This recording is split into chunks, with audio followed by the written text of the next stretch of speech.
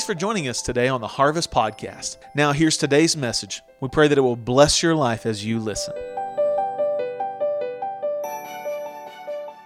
Today, I want to share a message with you. It's called What's Love Got to Do with It? Now, personally, I love a good top 10 list, right? Anybody else? I mean, probably the saddest I've ever been about a TV show going off the air was when David Letterman went away. Not because I thought everything else you stay up and watch the top 10 list and then go to bed. I don't care about any of the rest of the mess that was on there, but he always had a good top 10 list, right? The thing about a good top 10 list is they didn't originate with Dave. God had the original top 10 list, right? In typical human form, what we did was we took God's top 10 and added about 455 other rules to go with it to try to make it fit what we needed it to be. It sounds a lot like the laws of our country, right? Started out with the Bill of Rights, and then we just keep adding to it. Today, you have no idea that's a different story for a different day. We'll get there later, maybe one of these days. God's original top 10 list, though, had to do with how we treated each other and how we responded to God. So in the course of Exodus chapter 20, we see where God lays out his top 10. If you've got your Bibles, flip to Exodus 20. If you want to stick a marker over in Luke 7, we'll get there in a little while. But in the course of Exodus chapter 20, verses 1 through 17, God gives his 10 commandments. And we're going to look at them, but we're going to skip the intermediary explanations that went with it in Scripture and just see the top 10.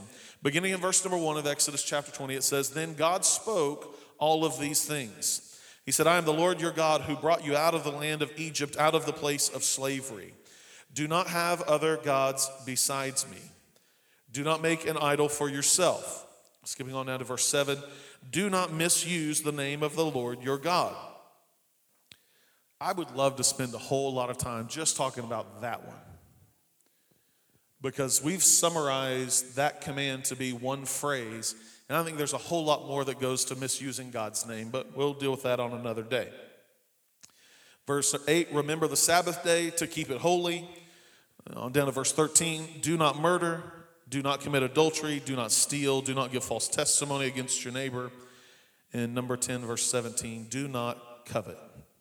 10 things that God gave us, 10 simple rules, 10 simple guidelines, 10 simple commandments that when applied to our heart, when applied to our lives are much better. We see growth in every area, in every relationship of our lives. Not just some, but all of them. Every single one. It's amazing that when we kind of get back to just breaking things down to the very basic essence of it, that we see that everything works better. And when you apply these top 10, God's top 10 to our lives, what we see is that we treat people better and we honor God out of a pure and devoted heart. Today, though, I want to spend time looking at one of them and working backwards from it. Verse number 13, "Do not commit murder." I know it's possible because I made it home from camp and every kid was still alive, including my own. Now, I do want to say about this that it does not say "do not kill." Now, if you read it in the King James, it says that. But that translation, honestly, is just poor. And I'm not saying that because of my own educational perspective, but that every theologian out there would tell you that it should read "do not murder." Murder means that you take a life that you don't have the authority to take. I don't have the authority to take that. But there are times, even in the Old Testament, that God sent his people into war. There were times, and there's still times, that somebody maybe in law enforcement or in the military was required to use deadly force for public safety. It was God who instituted the very first capital punishment. But it always had to do with the intent of the heart. God never responded, and we'll see it a little bit later as we get into this a little bit more. Let's look at it from this perspective. We're free today because people went to war and fought for our freedom so that we could sit in a church house like we have today and worship God freely. And still today, people defend that freedom. Sometimes that requires unfortunate acts to happen, but the Bible specifically deals with how that works. So today, I want us to look at it from this perspective. What's love got to do with that? What's love got to do? How does this work? I want us to see, and we're going to see in just a few minutes, and the Bible verifies and proves this out, that murder is linked to hate. You can't get away from it. In fact, 1 John 3:15 says this. It says, everyone who hates his brother is a murderer. Hate and murder are linked together. Jesus summed it up this way, and he said that you could summarize all of the commandments, all of the prophets, everything in the Old Testament on two things: to love God and to love others, right? Love God and love others. So when we talk about don't murder, you shall not murder, thou shalt not. I'm not really worried about any one of you committing murder. All of your children are still alive. I mean, that's a big testimony. If nothing else, your brother or your sister is still alive, for crying out loud. I'm not really worried about you committing murder. I heard a lady one time after they were celebrating their 60th wedding anniversary, and one of the people at the ceremony said this. They said, hey, have you ever considered, over 60 years, did you ever consider divorce? And the lady said, no, not ever, not once. Not a single time did I ever consider divorce. Murder, that's a different story. Right? That was a little too loud. I'm just kidding. Again, I'm not worried that any of you are going to commit murder. That's not the point. But I want us to all understand that there's a path that our sinful nature wants to travel that will take us down a road that is unimaginable and leads to things we never thought that we could ever do. We all have this ability inside of us to do those things we swore we could never, ever do. And today I want to talk about the path that leads down that road. Now, before we get too far into this, let me make a point. I don't have 3 points today. I have 5. I'm not going to multiply time. If you have a roast in the oven, you're going to be just fine, okay? But I want to quickly work through these first 3 points to set up the next 2, because it's really important that we catch the process. So if murder is the climax, it's the end of the road that we're talking about, what is it that precedes murder? Hate. Hate precedes murder. I'm going to prove it to you in the Bible. This is the story of Joseph. In Genesis 37, verses 4, 5, and 18, it says that when his brothers saw that their father loved him more than all of his other brothers, they hated him and could not bring themselves to speak peaceably to him. Then Joseph had a dream, and when he told it to his brothers, they hated him even more. And you skip on down to verse 18, and it says, and they saw him in the distance, and before he had reached them, they plotted to kill him. Why? Because they hated him. Because they hated him. Let me show you again in Deuteronomy chapter 19, verses 11 and 12. It says, but if someone hates his neighbor, lies in ambush for him, attacks him and strikes him fatally and flees to one of these cities, then the elders of this city must send for him, take him from there, and hand him over to the avenger of blood, and he will die. In other words, this is capital punishment instituted by God. He murdered him. How do we know that he murdered him? Because it says that he hated him.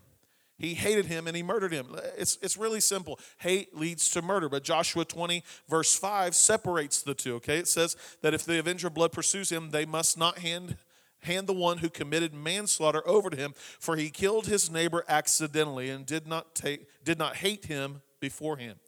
So they knew that you murdered somebody if you hated them. If you hated them. Again, I'm not worried that you're going to commit murder. But I am worried about the pathway that gets there and us getting ensnared in it. So hate precedes murder. What precedes hate? Anger. Anger precedes hate. Before you hate somebody, you get angry at them, right? Anybody ever been there? You been angry? Been frustrated with somebody? If you let that stew and you just keep it there, eventually it'll turn into hatred. The Bible says that the very first murder was because of anger. Let's look at Cain and Abel in Genesis chapter 4. Verse 3, in the course of time, Cain presented some of the land's produce as an offering to the Lord, and Abel also presented an offering, some of the firstborn of his flock and their fat portions.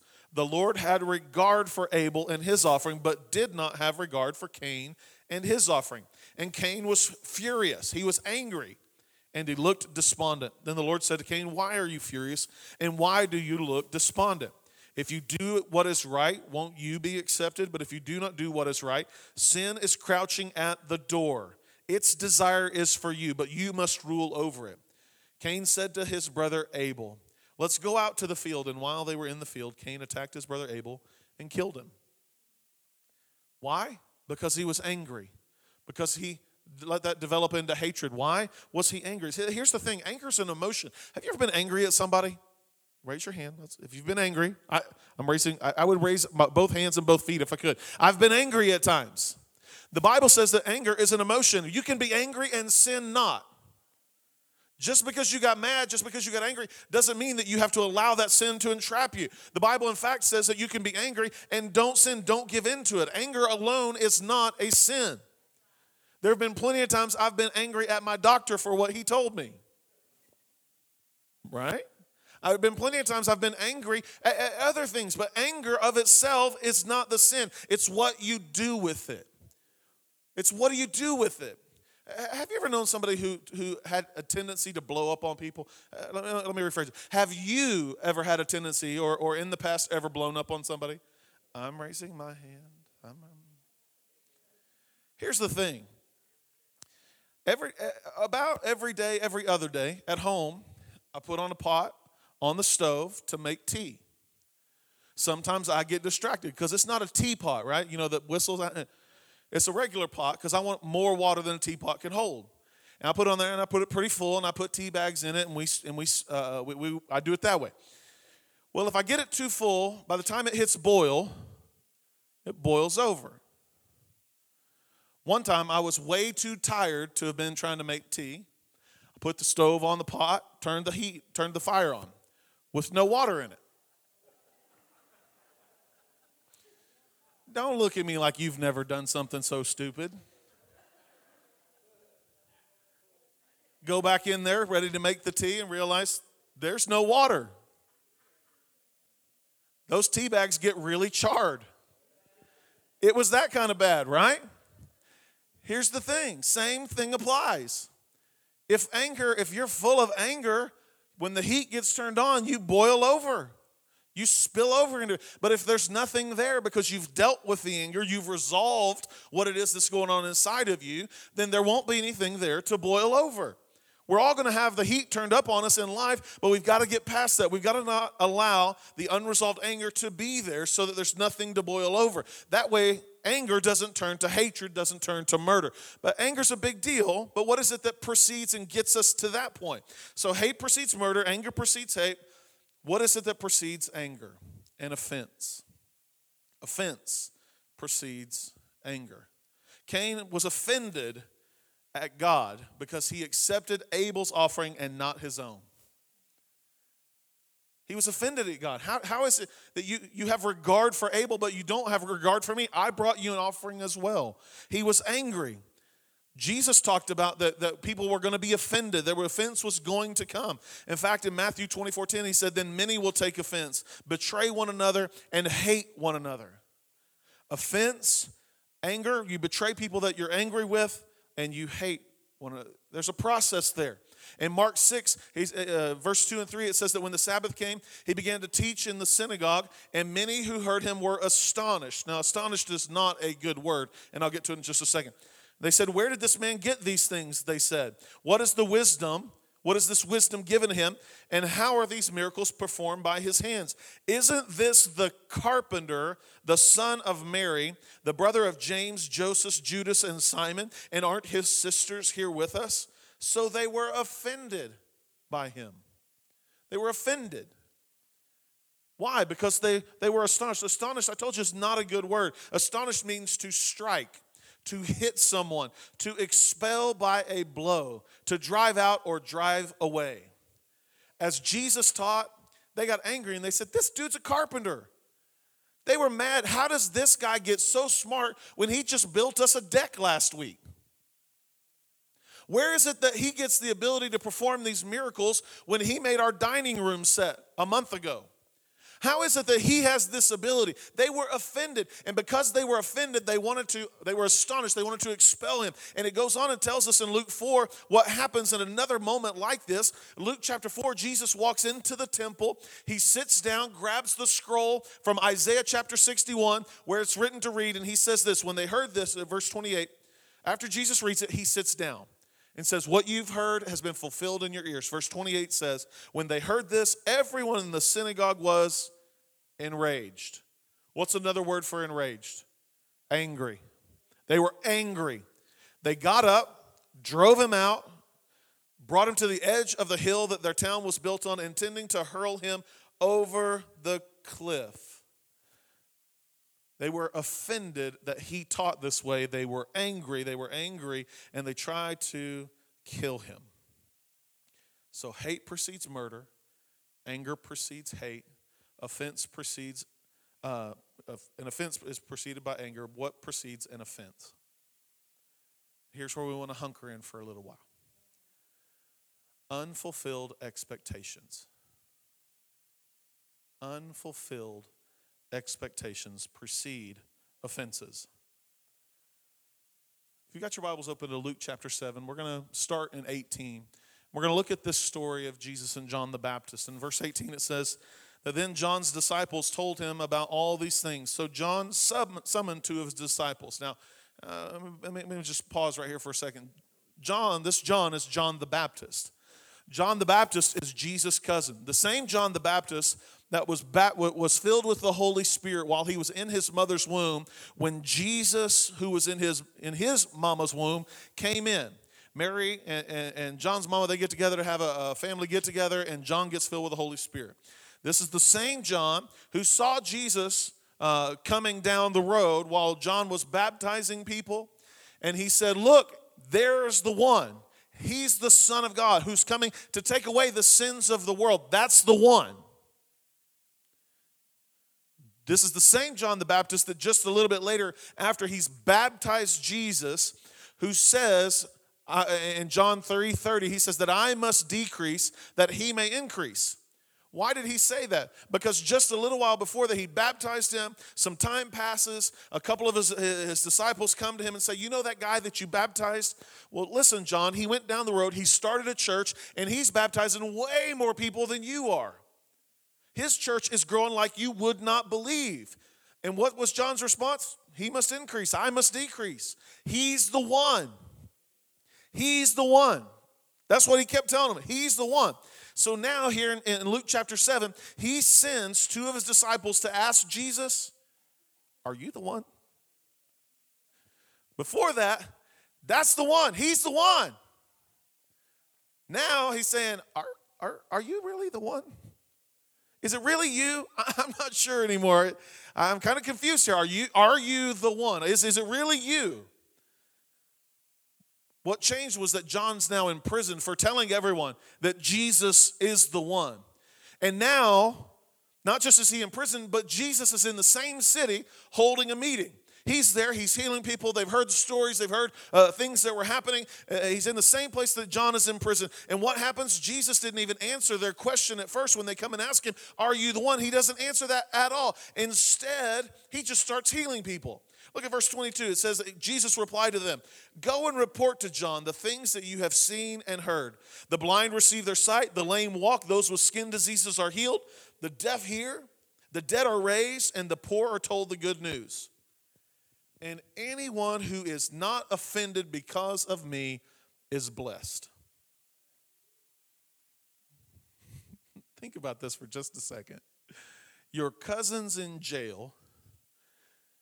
You've been there for a while. People are being healed. Miracles are happening. All kinds of stuff is going down, right? And your last thing that you tell the disciples to go back and tell them is, blessed is anybody who's not offended because of me? John's in prison for saying Jesus is the one. And now Jesus is in the same city and doesn't even have time to come visit him in jail. I think John's discussion with his disciples probably went something like this. Now, wait a minute. Jesus is here in this town. How long's he been here? 7 days? Surely not. He's been here 7 days and hasn't come to see me. A full week. Are you sure he got here before the Passover? Are you sure he got here before the Sabbath? 7 days and he's not come to see me? Really? People are being healed? Are we sure he's still the one? Did you tell him that I'm in jail? Did you tell, it's cousin John? Not that other joker that's running around with him, but it's his cousin is in jail for telling people about him. Are you sure you told him it was me? Jesus doesn't answer, just starts healing people, telling them, and then tells his disciples, go back and tell them what you've heard and seen. And oh, by the way, blessed is he who doesn't get his feelings hurt. Blessed is he who doesn't get his feelings hurt. Why? Because John had expectations. He's the one. He can get me out of this mess. He could get me out of prison. He could save my life. There's unmet expectations there. We have this happen all the time in our lives. Unfulfilled expectations cause offenses. We have these expectations that someone's going to do something, and when they don't, we get offended, right? It happens in our workplace. We have an expectation that our boss is going to do something. We're going to get that promotion. We're going to get that raise, and then when it doesn't happen, what happens to us? We get offended. What happens when we feel like some spiritual leader, some evangelist, some pastor doesn't do what we thought they were going to do? What happens? We get offended.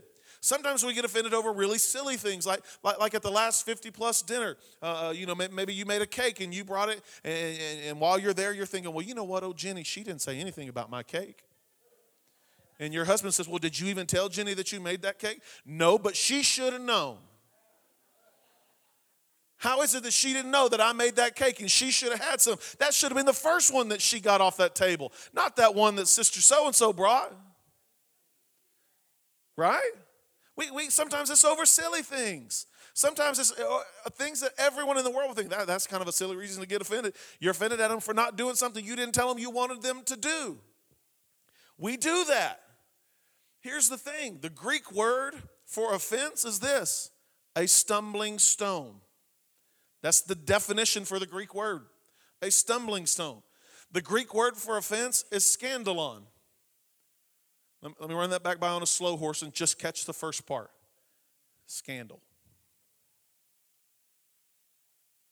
Scandal. Scandalon is a word that's used to define varying things. Like, for instance, when I was a kid, my hunting skills were not very good. In fact, my dad and my brother, we would go hunting as a kid. We'd go dove hunting. We'd go quail hunting. Not much deer hunting when I was a kid because, well, it was way too early and way too cold and we weren't having it.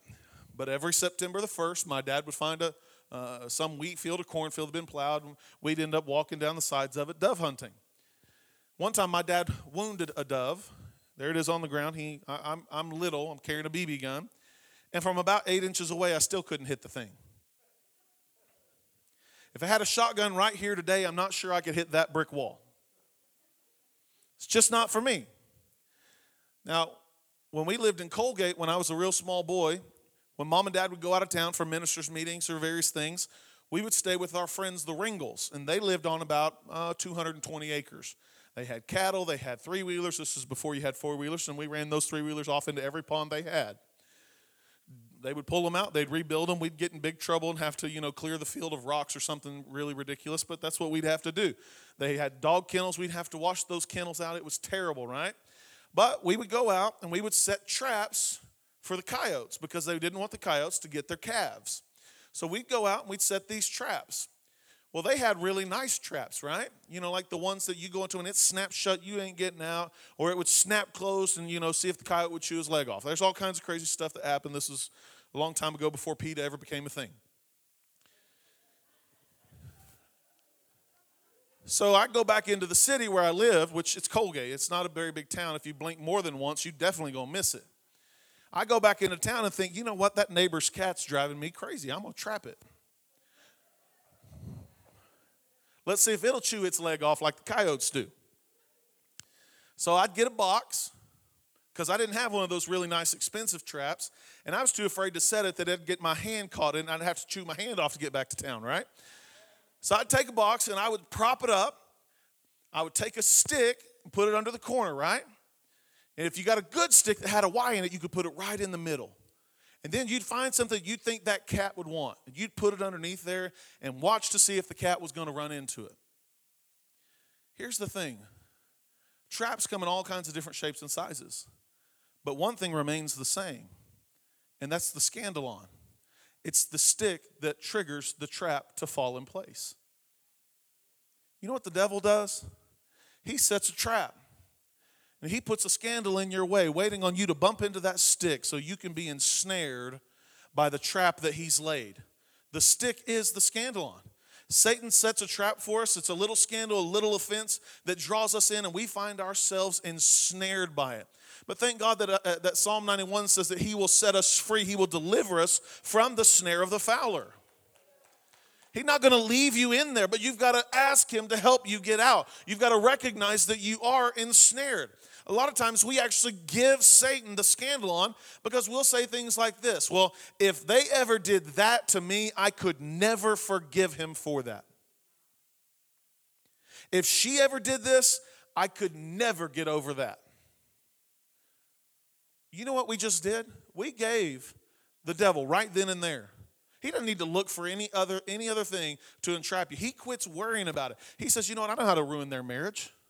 All I have to do is the one thing she said she'd never be able to get over. All I have to be able to do is set the one scandal that will keep him from ever being able to move on. Next thing you know, we're ensnared. We're drawn in and we're entrapped. And how did that happen? We handed the devil the stick to trap us with. You know, the Bible talks about a stumbling block or a stepping stone. There's actually somebody in the Bible who was called the stumbling block or the rock of offense. Anybody want to guess who it was? Jesus. That's exactly right, Jesus. Romans 9:33 says, as it is written, look, I am putting a stone in Zion to stumble over and a rock to trip over. Yet the one who believes on him will not be put to shame. Here's the thing. Jesus is either going to be a stumbling block or a rock to build your house or a stone to stumble over. He's either going to be a rock to build your house on or a stone to stumble over. If somebody offends you, what happens? They've left a rock right in your path. And when it comes to it, when you come to it, you can either stumble over it or you can choose to step over it or you can choose to pick it up. A lot of times we pick them up. Kind of works like this. We hear old Brother Bill telling us a story about what happened to him and how offended he was because this or that happened. And he's got a hold of this offense. And you ask him, well, Brother Bill, how long ago did that happen to you? Oh, it's been 35 years. You've been offended. You've allowed this stumbling block to be in your life for 35 years. Let go, man, and move on. Forgive and move past it. It's time to let go of the stumbling block. It's time to let go of the offense. It's time to let go of what's holding you back. It's time to move beyond that. Because see, all it takes is one little offense that leads to an unmet expectation, that leads to anger, that leads to hatred, that leads to murder. We don't immediately run to the worst of the worst. It starts with the little things. It starts with a little scandal here and there that sucks us in and keeps us held hostage by it. We've got to let it go. We've got to move on. We've got to quit allowing those things to hang on to us when we could choose to let it go. We've talked about what precedes murder. But what precedes love? What's love got to do with it? What precedes love? Forgiveness. Forgiveness precedes love. Let me show you in Matthew 5. Verse 43 and 44, it says, you've heard that it was said, love your neighbor and hate your enemy. Oh, that's where Jesus gets really good. And he says, but I tell you, love your enemies and pray for those who persecute you. How do you love somebody who hates you or is your enemy? How do you love that person? Simple. Forgiveness. Forgive. Let me show you how hate leads to murder and forgiveness leads to love in one story in the Bible. Genesis chapter 27. In Genesis 27:41, it's the story of Jacob and Esau. Jacob has stolen the birthright that was given to Esau, and here we are in verse 41. It says that Esau held a grudge against Jacob because of the blessing his father had given him. And Esau determined in his heart, the days of mourning for my father are approaching, and then I'm going to kill my brother. Hey, how many of you have ever thought that? You know what? I'm going to get past this for a little while, but the day's coming that I'm going to get even. Man, let's be honest. I've thought that.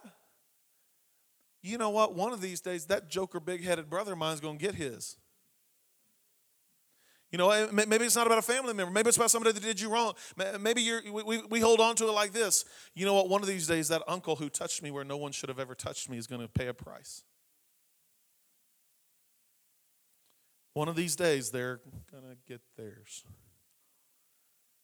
Jacob flees, runs from Esau because he knows that he's stolen what was not rightfully his and that his brother wants to kill him. It was apparent to everyone. But later, Jacob decides to come home. He comes back. In fact, it was 20 years later. 20 years. Now, for some of you teenagers, you're thinking, that's a long time, right? I mean, I'm 13 years old. How am I going to wait 20 years for that? Some of us are thinking, 20 years? I wish I could go back 20 years. I'd be starting my senior year in high school. This would be a good year to be alive, right? If I knew then what I know now, I'd be a really wealthy man by the time I got to my age, right? We start to think all these different things. 20 years changes a person. Esau is in his area with his people and his land. Jacob is in his area and his people and his land. And Jacob decides, you know what, it's time to come home. 20 years later. Genesis 33:1, the story picks up and says, now Jacob looked up and saw Esau coming toward him with 400 men. 400 men. Now, in the next few verses, it tells how Jacob split up his family and who he put out front. It's kind of like, hey, listen, if they're going to attack us and people are going to die, you're dying first. That's really the way it kind of lays it out. But verse number 4 tells a different tale. It says this, but Esau ran to meet him, hugged him, threw his arms around him, and kissed him. Then they wept. How in the world does that happen? Forgiveness. Forgiveness. It happens because Esau had forgiven Jacob for what he had done. Now, if I were going to add a sixth point, it would be this. But what precedes forgiveness? It would be grace. Grace. Grace is what precedes it. But how do you give grace? You have to first receive it. In Matthew 10, verse 8, it says that you have freely received, you've received free of charge, so give free of charge. Here's the dilemma, and I want to get right where some of us are living. If you feel like you have to earn God's forgiveness, you'll make others earn your forgiveness.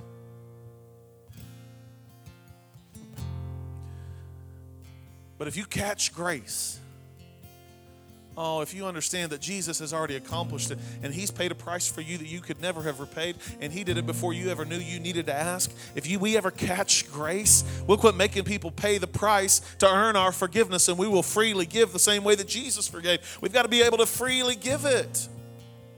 We've got to freely give it. What does forgive mean in the Greek? In the original language, it's also translated this way: release. What did Jesus do with us? He said, you know what? If you call on my name for forgiveness of your sins, I'll release you from the debt that you owe. Come on, folks. It's time to release some people. It's time to release someone in your life. See, when you've forgiven somebody, you don't have to tell them.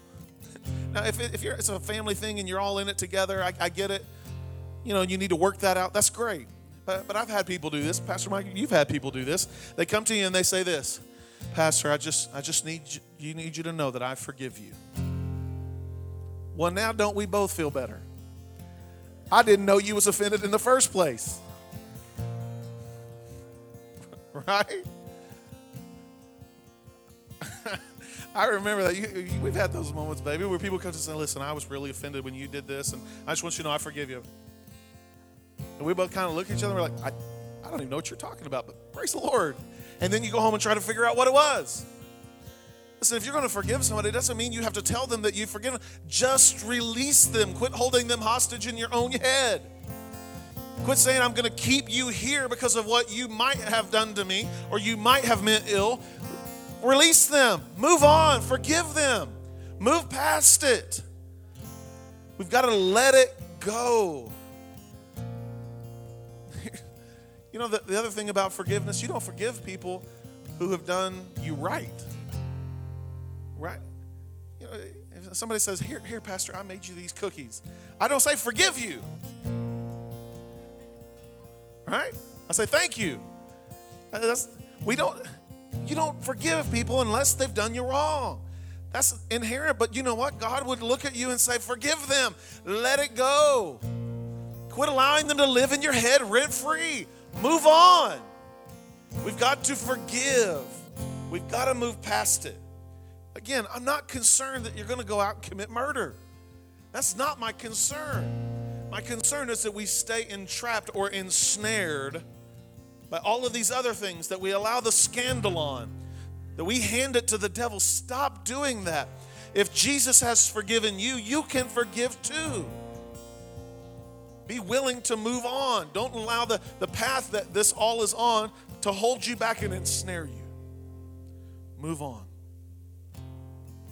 So today, before we put into practice by receiving communion and being reminded that we've been forgiven and that freely we've received, before we get to that, every head bowed and every eye closed. Perhaps you're here today and you would say, Pastor, you know what? And you're hitting me right where I'm at. And today I need to accept Jesus. I've got sin in my heart. I've allowed sin in my life. I've allowed it to separate me from God. And today I want to confess and repent and let that out. If that's you, would you slip up a hand right where you're at? If you've allowed sin in your heart, separating you from the Lord. Anybody here this morning? Okay. You put your hands down. Anybody else? All right. Anybody else? All right. Secondly, still head bowed and eyes closed.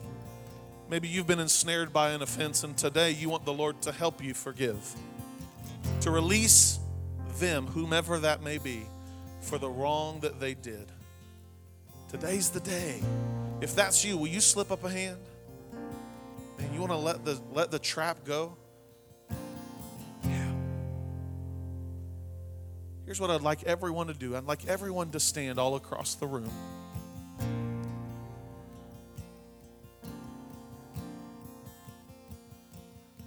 I'd like all of us to pray this prayer together as family. Mean it from the bottom of your heart. Mean it from the bottom of your heart. Let's pray together. Heavenly Father, I ask you for your forgiveness. I ask you to let your grace be mine, to wash away my sins, to make me clean. Jesus, I ask you today, help me to forgive, to release those who've harmed me, and to let it go. To freely give what you have freely given me. Help me today, Jesus. In Jesus' name.